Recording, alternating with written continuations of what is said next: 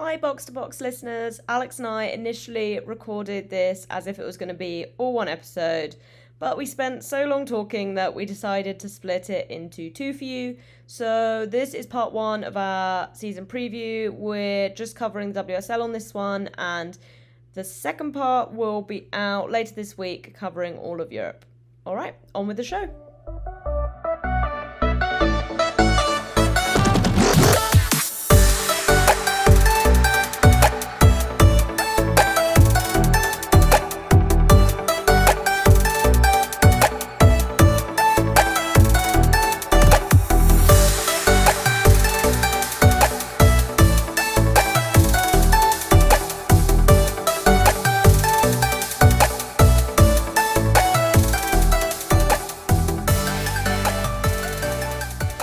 Hello and welcome back to Box to Box as we prepare to get started for a new season, our third season, second and a half season, technically, I guess. For any new listeners, I'm Alex Ibaceta and I'm joined by my co-host, Jessie Parker Humphreys. Jessie, how are you? I'm good. I'm excited for the new season. I feel like when I was doing the outline for the script for today, I was like, oh, like I remembered how many interesting things there are to happen. It's been a weird summer considering that the Euros was right smack in the middle. Yeah, I feel like there were lots of like signings and stuff, which I was like, oh, I totally. I mean, we'll talk about later, but Lika Martins to PSG, I was like, I was like, who have PSG signed this summer? I was like, oh shit, that happened. Yeah, so we're starting with that then. Stars we mean to go on. This is a great start. The wound hasn't really healed yet on that one. But a new season fast approaches, and things have already kicked off in Italy. Might I mention that Cristina Girelli got a hat trick in the opening of the season, as you do.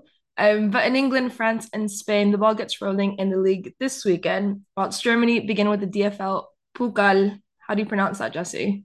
Pokal. Pokal. Before the Frauen Bundesliga starts the weekend after. So while we're here in the introduction, we're gonna kind of update everyone on how we're gonna approach this new season. We're obviously gonna be focusing on the WSL a lot, considering that we both live here and we have easy access to it. But I think this season we're gonna expand a bit more across Europe. So the first half of the episode would be WSL, and the second half would be the biggest headlines across Europe, that being Spain, France, Italy, Germany, wherever the good games and the drama is, basically, because we all know we love drama. But for this episode, in our season preview, we're going to start with the WSL, as I mentioned, then jump across Europe. Jesse, this seems like a dumb question to ask you, but where do you want to begin? Yeah, we've got to start with Chelsea, don't we? Because it's the best football team in Europe. Uh, Yeah, I think Chelsea is also a good place to start because I feel like they're quite an interesting team in terms of I feel like it's been a really good window in terms of the signings.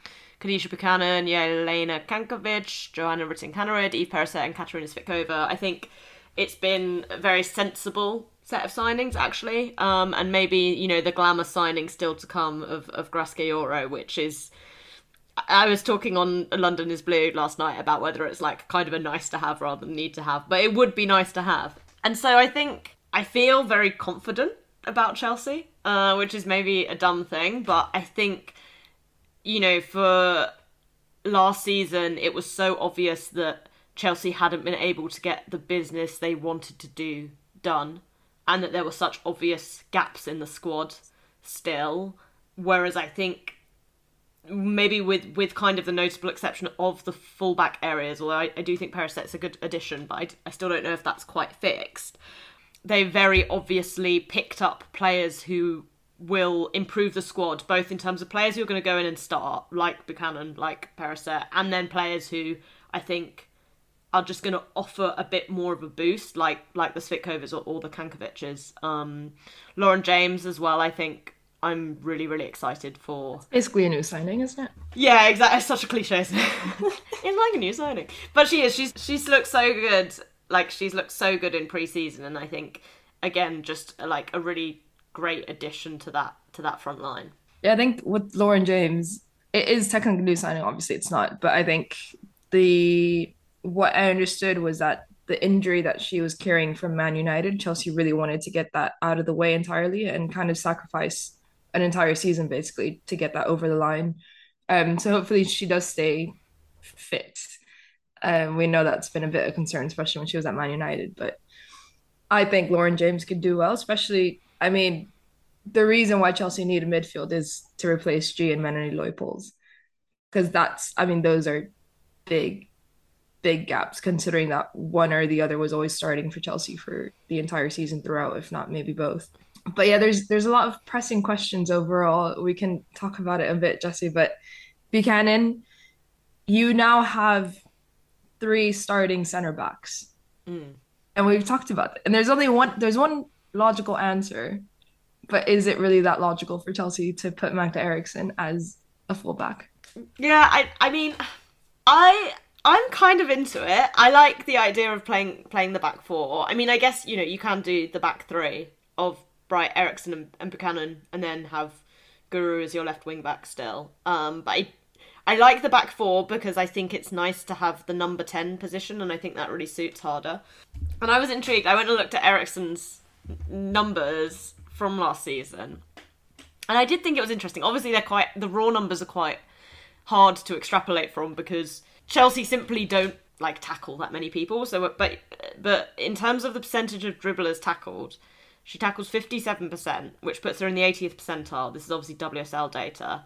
And she's only dribbled past once every 5 games, which puts her in the 92nd percentile. And I'm like, okay. Would that be more because she's playing next to Millie Bright, who, if she gets beat, then Magda is the one to sweep that up? Well, I mean, that's why it's hard, right? Because are they players coming at her? But I think either way, I'm like, they seem like pretty good 1v1 numbers, which is probably Chelsea's concern. The only thing I think about it is Magda's really good at stepping forward with the ball, and I don't know if you get to do that in the same way at fullback. What do you think of that in the Euros? I didn't love it. I still think her best position is left-sided centre-back in a 4. But the reality is that is not going to happen at Chelsea this season. Unless we play Millie Bright up front, and we have a back. Centre-back there.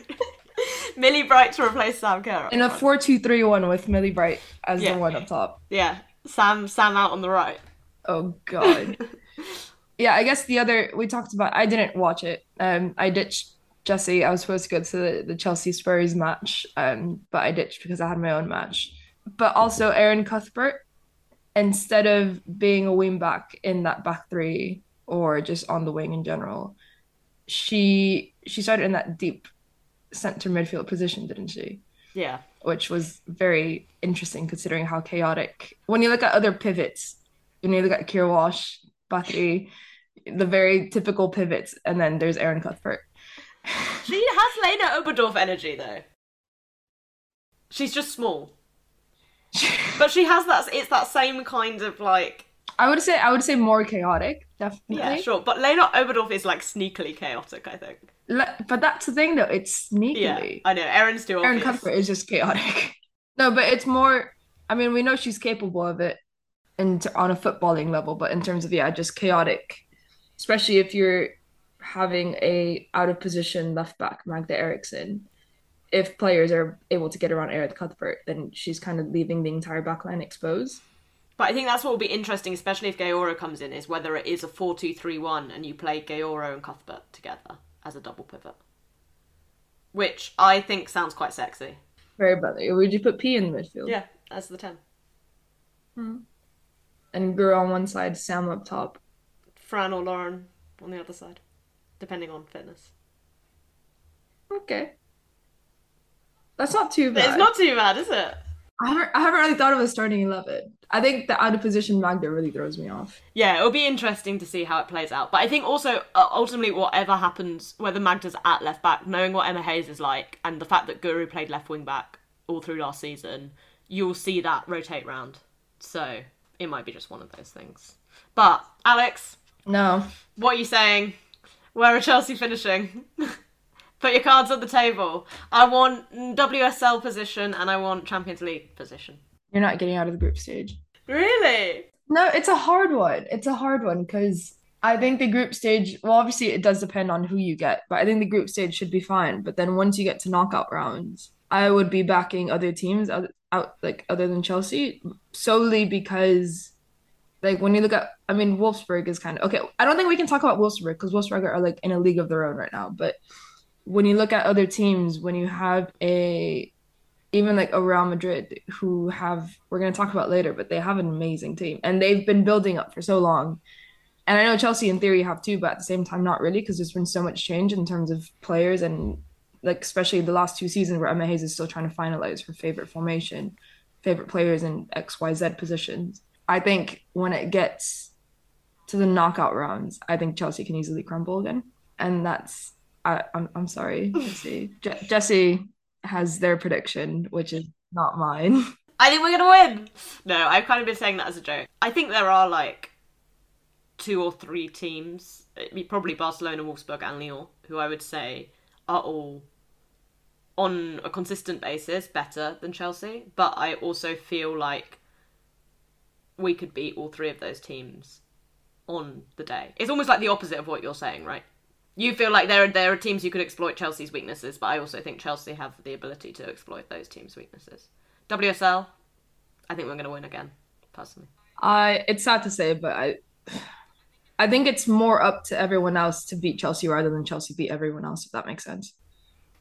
Yes, I agree. Like Chelsea have it nailed down unless someone comes in and swoops it up. And if nobody really lives up to wanting to win the league, then Chelsea's just gonna win it again, which is really annoying. But I think Arsenal can do it, but I they've been so secretive in terms of preseason and where the players are and kind of speaking out on what they want to do this season and stuff that it's kind of hard to scope out how they're actually going to get on. Yeah. So I'm just going to give it to Chelsea and then I think that's the most obvious answer. All right, go on. Explain to us what on earth Arsenal have been doing this summer, because I don't know. Nobody knows. Nobody knows. I the transfer market. Okay, so even before Jonas got here, we've always needed to vamp up the midfield every single transfer window. And obviously, the biggest concern has been the Leah Volti backup for the past 3 seasons. And Malin Gut came in, fair enough. She was a really good player, to be fair. And I think she could have been a really good backup to Leah Volti.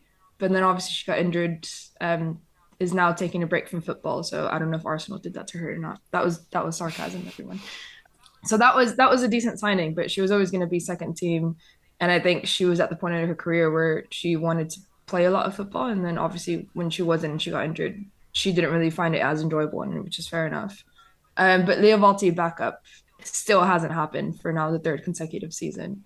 And it's really concerning considering now you have the problem of you're dropping Viv back into the midfield, and that takes away a position in the midfield. So now you have essentially one position left in the midfield, and you have Kim Little, Jordan Nobbs, Mane Iwabuchi to fill in that one role. And who do you put in behind Viv and in front of Leo Valti? And it just doesn't make any sense.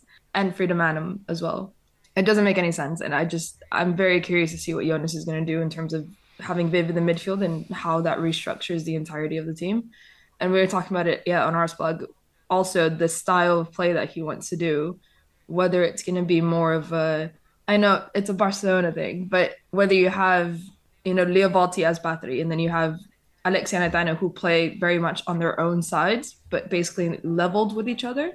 So they're both play a kind of 8 and a 10 role, but just on one side and the left side, for example.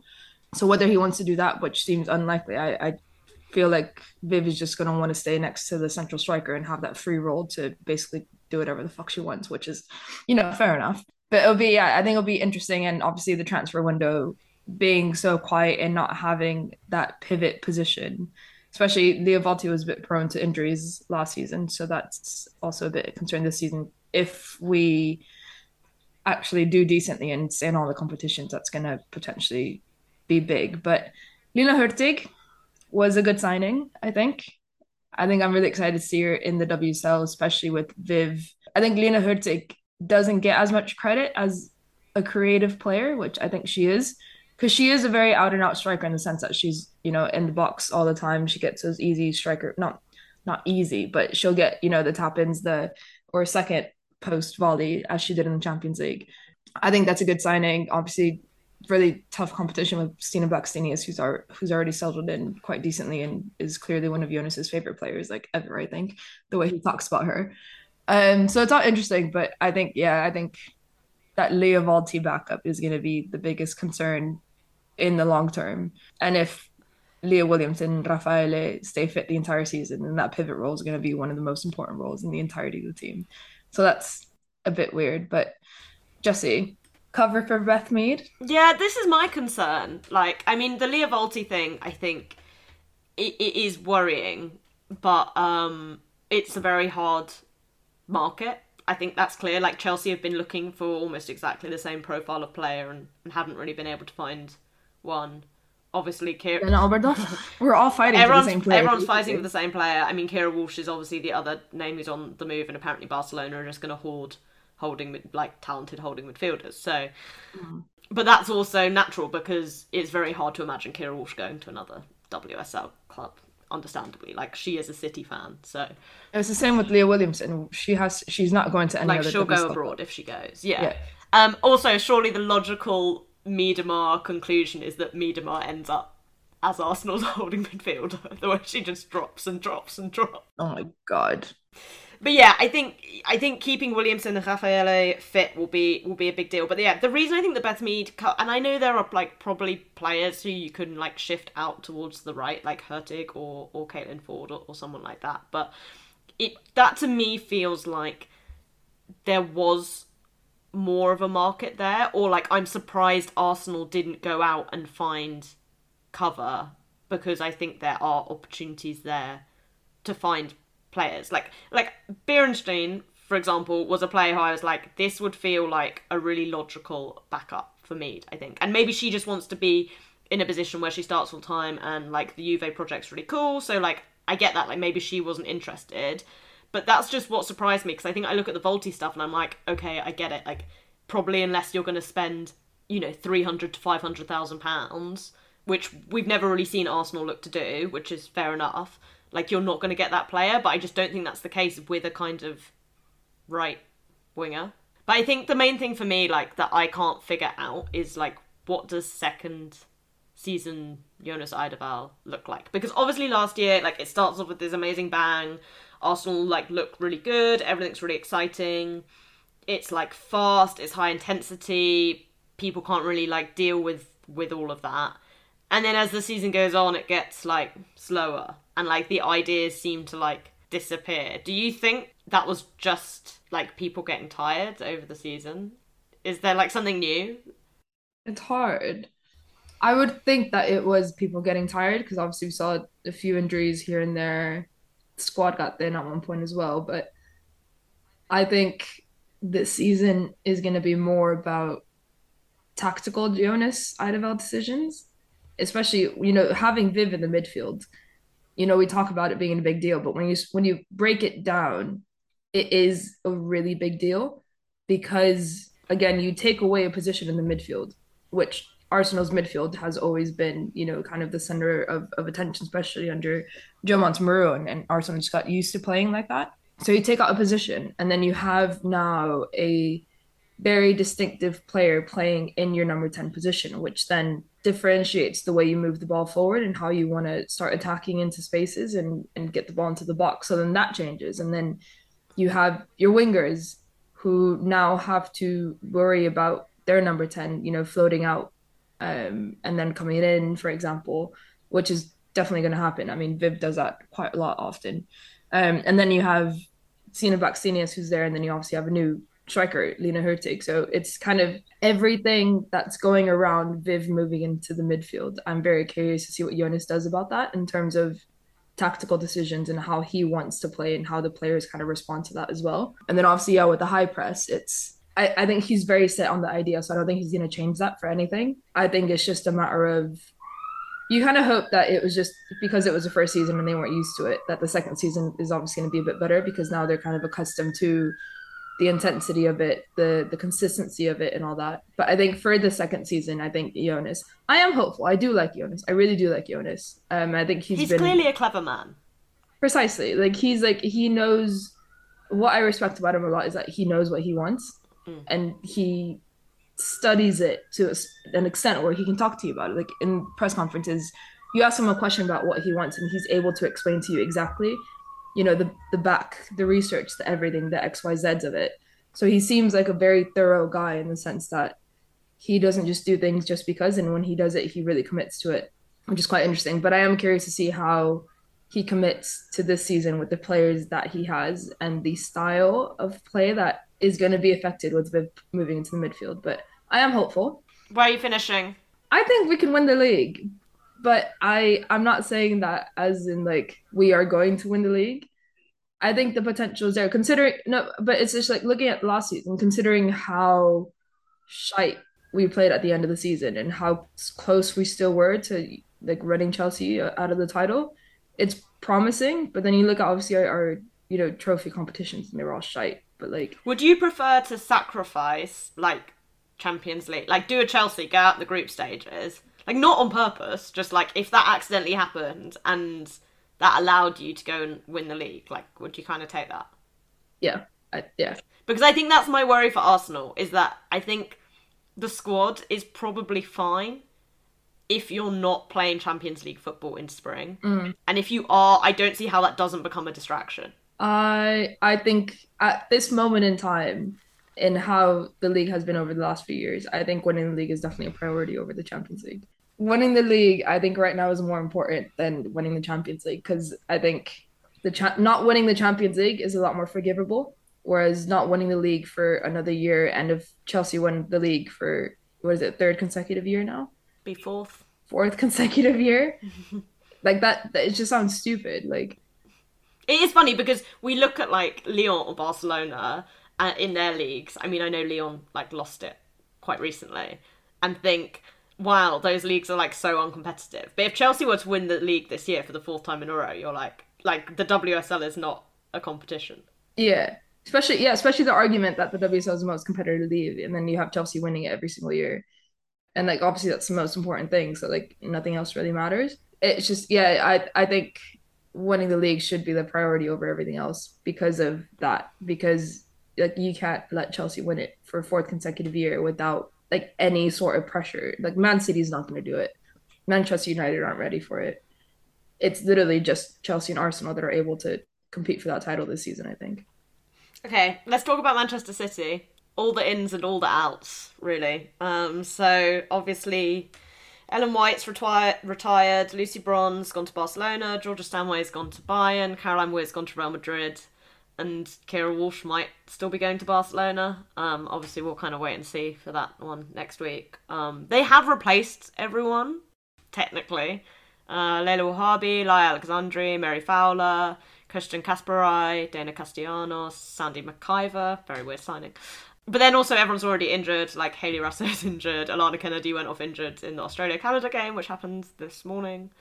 It kind of feels like so classic Man City, like they're always in crisis. And to be honest, like it's that weird thing where you kind of look at their squad and it's like not a bad set of players, but I just don't see how. I mean, like we all know that I don't think Gareth Taylor's a good manager, but I think a good manager would struggle to replace like the players that have gone. Like if Walsh goes, like they have none of their starting midfield at all, and they then no longer have that pivot player. I mean, I guess then maybe like that's where like Alexandra goes, but Because everyone's such a fan of that project.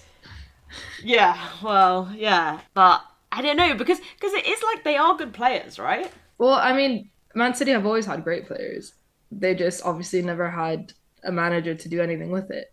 Um, well, obviously Nick Cushing did really well with Man City, but then Gareth Taylor came in and you saw the lack of management in Gareth. I think Georgia Sandway did that interview with Sky Sports, I think it was, and she basically said that she was for 18 months, like that's almost 2 years that you're at a club and you feel like you're at a standstill because you're not in a comfortable position and no one's doing anything about it. I think that was one of the most telling things about Gareth Taylor. Like you have an obviously really good player in a really good midfield that says she was not happy for almost 2 years that she was under you at the club. Like very bluntly as well. And you see how happy she is at Bayern. I still don't understand that. Like she can't speak German. Like surely you can't be that happy that soon without speaking the language. I'm kidding again before I get attacked for that. I mean, yeah, it's telling that, Caroline Weir left very happily. Georgia Stanway left very happily. They're both thriving at their clubs, and the season hasn't even started yet. And you have, again, the third starting midfielder who had, probably the best tournament of her life at the Euros, who wants to leave. And I think for Kira Walsh, it's just very unfortunate how hard and niche it is for a pivot to move around quite easily, if that makes sense. It is interesting, and I think it is very telling the fact that players just don't want to be playing under Gareth Taylor. And when you look at the midfields, Georgia Stanway, Caroline Weir, Kira Walsh are very talented players in the sense that they are very football intelligent players. And for these kind of players to bluntly say that they don't want to be playing under Gareth Taylor is, I think, very telling. The way Weir celebrated for her, like with her goal, like I was just like, it says it all, though, doesn't it? Like you feel like I don't believe in this thing. Like you shouldn't like celebrate against Yeah. your old. No, but I'm like whatever, but she there looks was so no doubt in happy. her mind. There Yeah. was no doubt in her mind. She celebrated that goal as if it was God. she just won the Champions League. Yeah. That Which was isn't a great sign. no, that was telling. I think, yeah, I just Garrett Taylor just he's not the guy. He's not a good manager. I don't really think he's a great people person in the sense of his relationship with people that work in women's football and just the way he is in general. And then obviously the club. I don't really understand how the relationship that the rest of the club has to women's football. Because obviously they give money, but is it more about here's money, do whatever you want with it kind of sense? And then there's like one person involved in that. But like, yeah, I mean they brought in a lot of players, like Leila Wahabi. Uh, mm, she can be a starter in City, but she can't really be a starter in the Here's top my team. question that I want us all to ponder: who's the better fullback, Layla Wahhabi or Julie Blackstad? Because I think it's probably you probably still go with Blackstad. I would probably go with Blackstad too. Yeah, I and she's not even a fullback. exactly, but Leila Wahabi is just not it anymore. I mean, you saw it in the Euros. Jorge Vila kept trying to play her, and it just wasn't working out. And the one time he starts Ola Carbona, it made the entire difference in the world. Like the level was like quite obvious when Leila Wahabi came off. Alexandri, it's fine. I think Alexandri was a decent signing to play as a center back, but she's I don't know how to say it without sounding like a bitch. Go on, Alex. Not that they're I don't second think fiddle. anyone's under any illusions at this point in time. That's true. I they couldn't have gone to top teams and have been starters Right. in that sense. Like I think Man City is a big team, but Alexandri, no? No? mm, she's good, but I think she's plateaued in her development. I think that's my concern with these City signings is that the way, the Stanway comments and the way players have developed under Taylor is that I think there's a lot of very talented young players. Like I think it's like four of these players are under 23 that they've brought in, but I don't believe that Gareth Taylor will make them better. No, Whereas I think if you went to other managers, you'd feel more confident. Like, okay, they might not be at the level yet, but give them 6 months and they're ready to take that step up. Like Mary Fowler, like she's ridiculous, right? Like she could be one of the best players in the world, like in 5 years' time. But that's where I get confused with Chloe Kelly signing a new contract with Man City. That's what I never understood that personally. But like again, Dana Castellanos, she was like South America's best player at one point when she was like quite young. I think probably like 18, 19, 17 around there. She was like FIFA awarded her as like she was big and she was good. And then she went off to uni in the States, had a really good career there, and then she went pro to Atletico Madrid, and she's become nobody. Nobody in the sense that she hasn't lived up to the expectation of, she was a very world renowned South American player, had a really good university career, and then now she's kind of just plateaued and kind of just not really gonna like. No, we're not talking about Dana Castellanos. Like nobody's talking about her apart outside. from the penalty she took in the Copa America, we talk about that. We did talk about that because that was really bad. But yeah, I just I until Gareth Taylor goes, I'm never gonna have a positive outlook on Manchester City. Okay, I think I feel more positive than you, and that's because of full-time Bunny Shaw. Because he can't. Well, I mean, unless He has unless he no plays option now. unless he plays Castellanos at the nine ahead of Bunny Shaw, or I guess he could play Mary Fowler there too. But yeah, I think the front three of Hemp, Shaw, and Kelly, you could put me in charge of that team, and they would still score goals Yes. because they're that good. Like Shaw's numbers from last season, like only Sam Kerr is like got a better goals per 90 or a better XG per 90 in the WSL than Buddy Shaw. So I think, and I guess the thing is like City are out of the Champions League. They only need a couple, again, they only need a couple of draws against a Chelsea or an Arsenal and to like pummel everyone below them to keep up. It's so annoying. Because yeah, they have I mean they have great players and they have great names. And you look at Bunny Shaw, who for some reason was second string behind Ellen White after what she did in Bordeaux. I mean, we're gonna mention it again, but she outscored, Gatoto. And that itself is just stupid. But you look at her and you see that Gareth Taylor just wasn't able to use her, and I still don't understand why Man City signed her, if I'm being completely honest. Well, they signed her like all of these players, right? Because they're really good players. But Yeah, what you're right. Like, what's weird is it's like there's no coherence with what their transfer policy seems to be. It's like they've got I don't actually know how the setup works, but it's like they've got a director of women's football who only like switches on during the transfer windows. So like they sign all like the good players, and then they're like, oh, like I don't really know what Gareth's doing with them, and I don't really care. yeah, just kind of to stay relevant in the sphere because you're not winning anything, basically. Yeah, I mean, City is so weird to me. I could really sit like, as I say, the WSL like is tight enough that I think you only need a couple of good results against Chelsea and Arsenal to win. Yeah. And equally, I could see them finishing fourth. I just don't know. Jesse, worst City season finishing. I don't know. Like this is I don't know. I said they would win the league last year, and as I say, I still think they could. I do still think they could. Like they've shown they can beat Chelsea. Yeah, definitely. That's what I'm saying. Yeah, the players are good enough to actually get results, but Like say next week Arsenal go to City. City are probably more match fit than Arsenal because they had to do their Champions League run. City win 1-0. Like you're off and running already.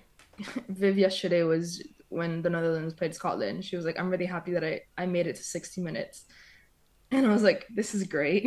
Oh This god. is great." Apparently, it was 15 more minutes than what was like. I think she was supposed to come off at halftime, and then she asked to stay on, and she was like, "I'm really happy that I played those extra 15 minutes." But again, she only reached 60 minutes, and I think that was extra 15 minutes, and I'm out basically. So it is true that match fitness is of concern at this moment for Arsenal. And again, like everything's so under wraps, so you don't really know like who's playing, who's fit, who's training, who's not. It's quite hard to go, but I'm gonna have a first hot take of box to box season. Manchester City are finishing fourth. Boom. Damn. And well, this goes. We asked for listener questions, and Adam asked this. So that's my. I think it's quite obvious who I'm going to say who's finishing third. But Man City fourth, Chelsea, Arsenal top two, and Jesse, Adam Zotman, Adam Salter. Will this be the season an outsider breaks into the top three? And if so, who will be the team that misses out? Yeah, I mean, like, I'm with you. I could see City finishing fourth, especially because they do only need like a couple more injuries. Like, and then you're like Bunny Shaw like wasn't particularly fit like lots of last season. Like that's part of the reason she did have time out. So yeah, I think if anyone's gonna miss out, it'll be City, and I think if anyone's gonna break in, it will be United. I do think they've done very well to hold on to players like Onabadia. Obviously, Tooney and Russo coming off a magnificent, beautiful summer. But that will be interesting as well because I always think like when players have breakout tournaments, it's very interesting to see how they deal with going back into league football and back into a different system. And Elatoon and Alessia Russo like have the potential to be, the kind of two of the best attacking players in the WSL, definitely. But they're no longer exciting young prospects. Like they come back into this Manchester United squad with expectations on them based on what they just did this summer. It will be interesting to see whether they live up to that. I mean, it sounds like Russo wants a move at the end of the year, right? So maybe that like also pushes you to be better. But I think United have signed well. I think they have. I think yeah, they've held on to well, for now they've held on to Shaki Runen. That's true. That'll be interesting. I think yeah, I think PSG were interested. I personally really wanted Barca to go after her as a quick Alexia replacement because Shaki Runen is like probably the most Cruyffist player that there is at the moment. And what better fit would she be at Barca in a position where she can probably thrive off of with players around her, you know. And I was gonna say potentially Arsenal as well, considering how well she plays in the Dutch midfield with Viv already there. So that similarity could have been nice. But Shaki Runen is obviously I'm a big fan, but yeah, Man United just seem a very coherent team, which I think is the first time that I see that since Casey Stoney left. And it feels like they've got options, right? Like the players like they've brought in, like Adriana Leon. I mean, she did score for Canada. It was a very good goal. She has a lot of energy to put her on a lot, like as a sub in like the 70th minute to actually get runs in quite like hard. Same for Lucia Garcia. I think she can start. She doesn't like, but she doesn't have to start. So you can kind of do that based on her performances. I know you're not her biggest fan, but I don't mind her as a player. It just pisses me off how many chances she misses. she suits a team of United's level, I think. Yes, I agree with that. I think she'll thrive at United because she is good enough to play at the level. And if she doesn't score a few goals, and it's not as important as it would be in a Chelsea and Arsenal, for example, Or Spain. at the Euros. But yeah, I think United could do well, and especially if you're playing with an informed Alessia Russo Alatun with a very stable midfield, you have defensive backups for once. Obviously, United center backs have always been kind of the weakest link, but Millie Turner starting to come back, that could be good for them. Tunkara. Yes, Tunkara is. I think she's gonna do well in this league against Chelsea, Arsenal, Man City because of her physicality and how confident she is. I think that could do really well. So, I think this could be United's year. We've obviously been waiting for that for like 4 seasons now, but Something else will be really interesting in this like United post Euros United team is that statistically Mary Earps was one of the worst goalkeepers in the WSL last season, but obviously she was one of the best at the Euros. So maybe it all hinges actually on which Mary Earps turns up for this season. let's hope that it's the Euros because bad United Mary Earps is not a good watch. And Caroline Weir's gone, so she can no longer be chipped in the Manchester derby.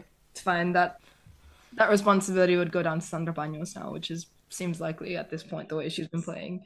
I think we could put money on that. Okay, so I'm saying Manchester United third, Man City fourth. I'm gonna say City third. United. I just feel like I don't trust Mark Skinner still. Oh no, I I like don't, him, but I don't trust him. I don't either. But I think it's one of those where the players can self-manage themselves. Yeah, yeah. I mean, there are two dark horses which I'm very intrigued by, and I think that's Everton and Tottenham. I think Everton are a bit of an unknown, but really, if you look at their squad, there is still like in the same way that we all got hyped about them last season. And I know a lot of players moved on, but there's still a very good set of players there. Oh yeah, definitely. And it just depends on how Brian Sorensen, how much of an impact he can have. And then Spurs, we know they were good defensively, and they've added some really exciting attacking players. I think Drew Spence is going to be a great like addition to their midfield. Ankara James, Amy Turner, like it's a really solid like 5 or 6 players that they've managed to bring in. And I could definitely see them. I think my biggest want from the WSL this season is I would really like to see Tottenham's, Everton's, United's getting wins over Arsenal, Chelsea, City. Because I think we see a lot of like Brighton or Reading or Birmingham beat one of those teams. But you know it has like no real impact. Yeah. Whereas I want to see those games between like the teams who come 4th, 5th and 6th like start to be scary for the teams who finish 1st, 2nd and 3rd. Last season we had kind of Man United. I think it's always since Man United came into the picture, it was always Man United that was kind of destined to break into the top. But I think now you're kind of seeing, yeah, you're seeing kind of the mid-table teams get closer and closer. Not at that level yet, but they are getting closer to kind of, start burning fire under the top clubs, which could be interesting. I think Rianne Skinner, if you're listening, as always, we I trust will you. say they looked rubbish against Chelsea in pre-season, so I still don't believe she can coach an attack. But I think Oh, she's now got the players to do it. to make it a bit easier. Yeah, because that Nicola Kartsilwuska, don't know how to say her name, sorry. Hmm. She's massive, and she will just score goals by the fact she's massive because she is about 5 inches taller than a number of WSL defenses. So she is as tall as Rosella Ryan is with her hand in the air. So there we go. That's a goal against City. Really? Sorted. Oh, you still haven't gotten over that, have you? Highlight of last season. Okay, so top Chelsea, Arsenal, Man United, Man City, in no particular order, but top four. I think so. Yeah. And Everton, Tottenham. In the mix below. We're giving up on home pal this season, I think, are we? Yeah, I think so. I actually really worried for Brighton. They lost a lot of players. Yeah. I mean, I think they only have the fact that Leicester have decided to like excuse themselves from the transfer market to thank the fact that I think Leicester will go down. But I think Brighton might be close. Okay. So we're gonna wrap up on the WSL now. And we're gonna come back in just a second to look across the rest of Europe. Well, I can't really say the rest of Europe if we're talking about EU. I'm getting too technical now. We're not. We're talking geographic Europe, not the Geographically, the rest European of Europe. Union. Okay, cool.